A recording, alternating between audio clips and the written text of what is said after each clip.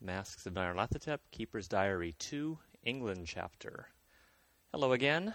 So this Keeper's Diary will cover the setting in London. One of the first things that I decided, and actually this is also suggested in the Masks Companion as well, is to decide whether or not you want to throw the red herring scenarios at the players. And I decided that I probably didn't want to do that. I wanted to keep them focused.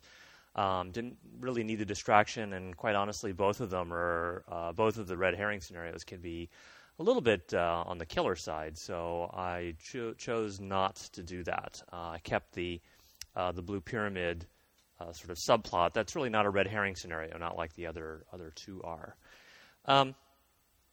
It was kind of interesting, the relationship with the police, because in New York, you're sort of presumed to be at least on a cordial basis with them. I mean, usually you'll be getting information out of Lieutenant Poole, and in my campaign, this campaign, actually had them semi-working for Lieutenant Poole, or at least they sort of had the law on their side.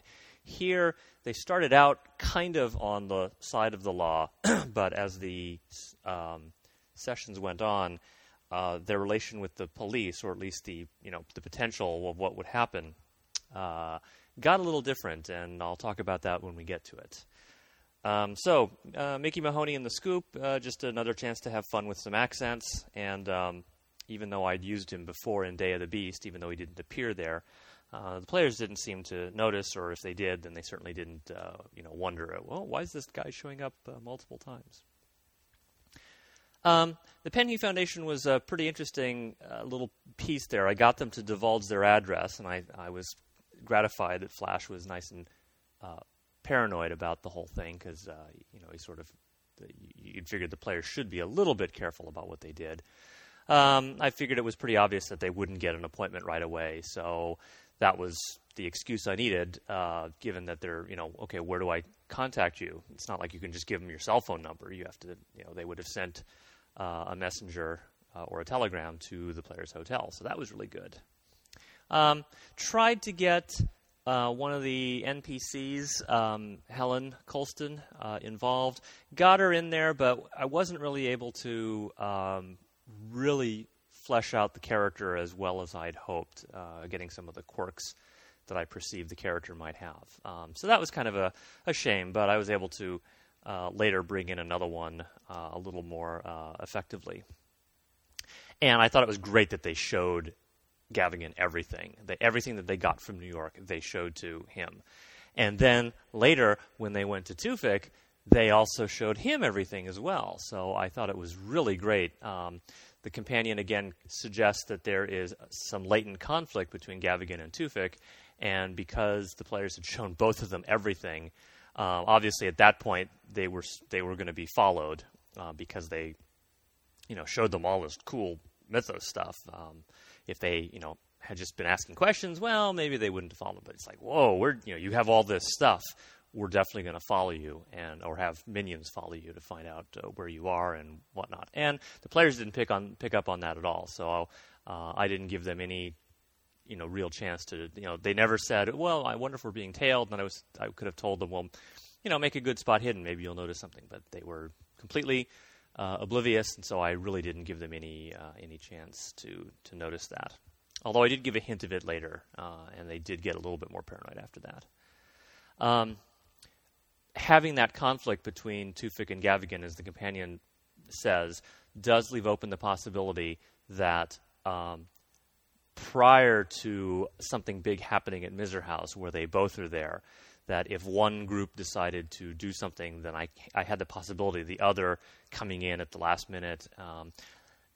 Semi-deus ex machina, but also just, logical, or at least justifiable in the context of the larger story. Well, these two factions are fighting each other, or at least they're in conflict with each other.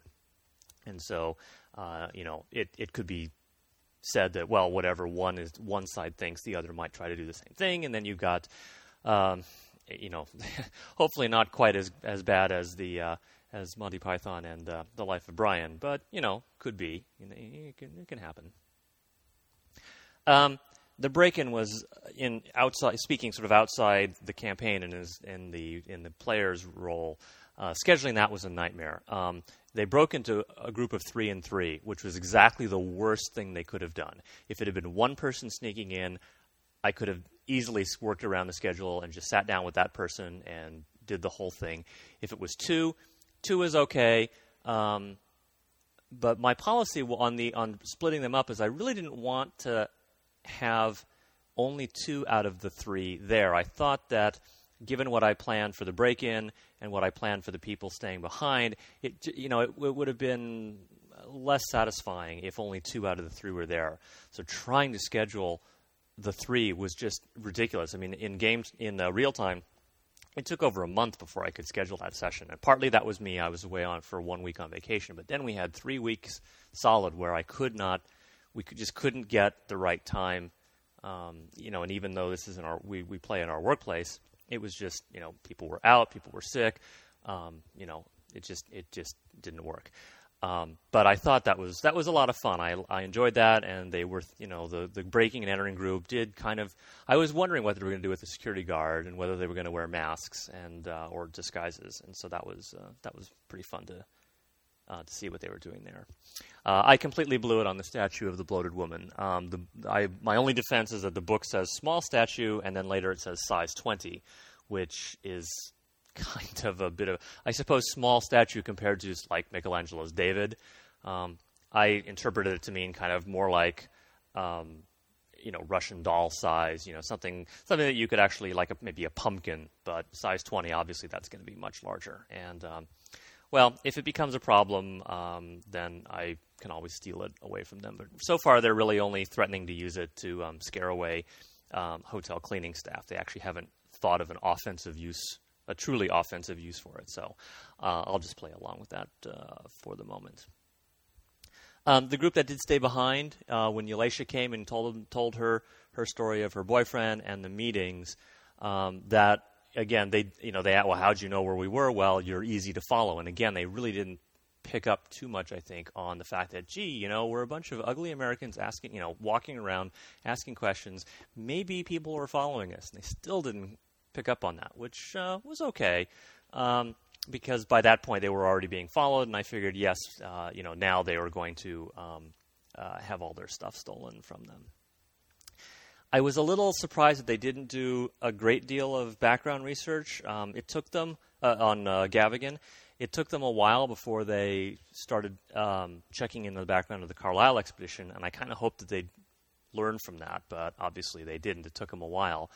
That did give me the opportunity to use one of the scenarios that is in the Mask's Companion, but because of the timing that I perhaps inadvertently put in there, I said Nyarlathotep told them that it would be in like 2 days to the new moon, and I didn't want to make it like the next night because that seems a little bit too coincidental.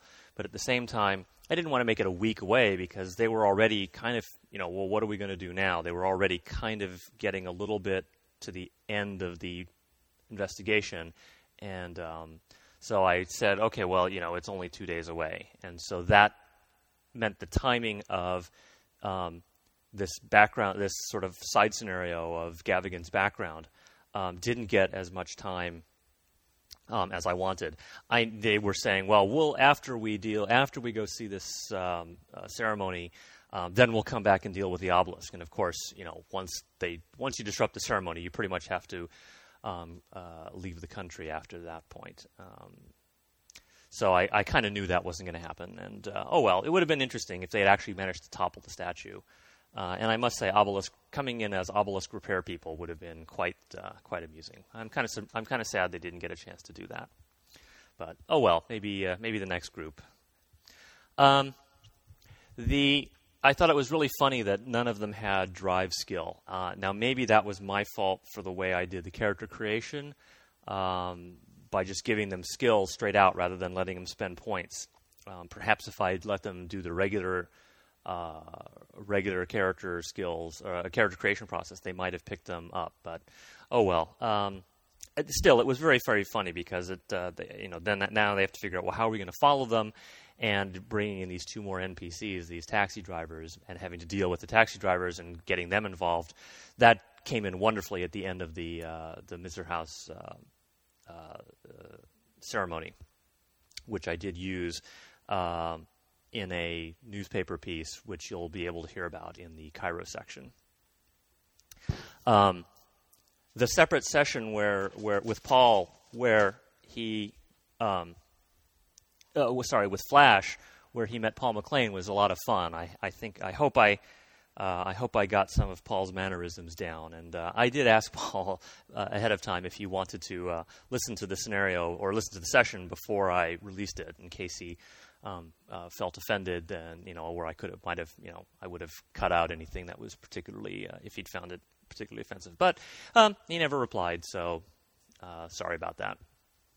Still, that was a lot of fun to bring him in, and I wanted to the reason I deliberately had Gavigan tell Flash that Elisha was a setup, because I wanted that little bit of conflict in the party there, because I know that his character is very, very suspicious. So I thought I wanted to do that, and then also for the outside characters, I wanted them to have to sort of choose, or at least feel like there was a choice between we save Elisha or we save Flash. And I actually, I guess I can spill a secret. It's the Keeper's Diary. I was, if they'd gone in there and started looking around, I wasn't going to spring it on them right away that, oh my God, we're in the house and Elisha is killed. I don't think that's very fair, and it's not very enjoyable. So if they had spent too long a time in the house, then I probably would have had, well, it sounds like it's getting a lot louder. Maybe the climax of the ceremony is approaching, and that would have given them the chance to get out in time and probably not plan quite so much for what to do. But they didn't actually investigate the house, which is great, because it meant that all the stuff that Flash saw in the workroom never got investigated, and all their stuff, all the stuff from New York would have been there, because it was Gavigan who stole all their things. I liked also that I was able to use a drain. That was a drain life spell that I had Gavigan cast on Flash. And I think the idea of, there's a notion of, well, what really gets your player scared? Your character could be scared for whatever reason. You can say, my character is scared of this and that and the other. How do you actually get the player to be a little bit nervous? And I think that, sanity, well, it's Call of Cthulhu. You kind of expect your sanity to go down. You kind of want it to go down in a way, because it's kind of fun playing a character a little on the edge. But lowering their statistics, I think, is a very, very unsettling experience for players, because for the most part, it's their stats that make up, that kind of define the character. Especially if you go the route where I'll roll my stats and then I'll see, well, what occupations do I fit those characteristics. So I think that was pretty effective, and I think KJ was not very happy that his stats went down, as you can hear. This is where the police comes back in again, because now that they left Paul, now they have to decide: are they going to wait for the police to come back and be on the side of the law, or are they going to try and do something about it themselves? And by sending Paul McLean for the police meant pretty much that they had to deal with if they handle it themselves, the police are going to come. So in a way, setting them up for that massacre was, made it very, very bad in the aftermath, because they had to. They should have known that, well, if we interrupt the ceremony and kill everybody, well, we just sent for the police. And so they're going to come, and now they can't really stay there because there's no proof. Yes, they were going to sacrifice these people. Well, yeah, you got 4 people who can say yes, the 4 that are there, and the player characters, of course, can say yes, we were interrupting this ceremony. But all the servants are going to say, and they're going to. Anyone who's left is going to say, no, that was just, they were, it was nothing. So I think that was a little bit of poor planning on their part, and I think it's an interesting area where in New York the police are kind of on their side, In England, a little less so, and of course now that they're in Cairo, now they have a nice, thorough distrust of getting the police involved, which I think is appropriate given where they are, Cairo, and where they plan to go in the future, the other parts of the other locations. I thought the assault was pretty inventive. I was a little bit worried that they might be just stupid, and I'd have to figure out some way to avoid the total party kill. If that had been necessary, I would have probably brought the police in, having them, kind of do the assault from the sea. That probably might have stretched credibility a little bit in terms of lead time setup, but I think I could have pulled that off if I had needed to. And then the discussion of what to do with Gavigan and Tufik as far as torturing versus murdering and whatnot. And I was amazed that it took a whole session to figure out for them to decide what to do, and actually a little bit more of session 24 as well. But they finally did kind of what they really had no choice but to do, especially and then having called the police in. Of course, they were going to figure out they were going to find out what happened. So the England session is over. The characters are in Cairo now, and I'll be recording another diary when that chapter finishes. So until then, see ya.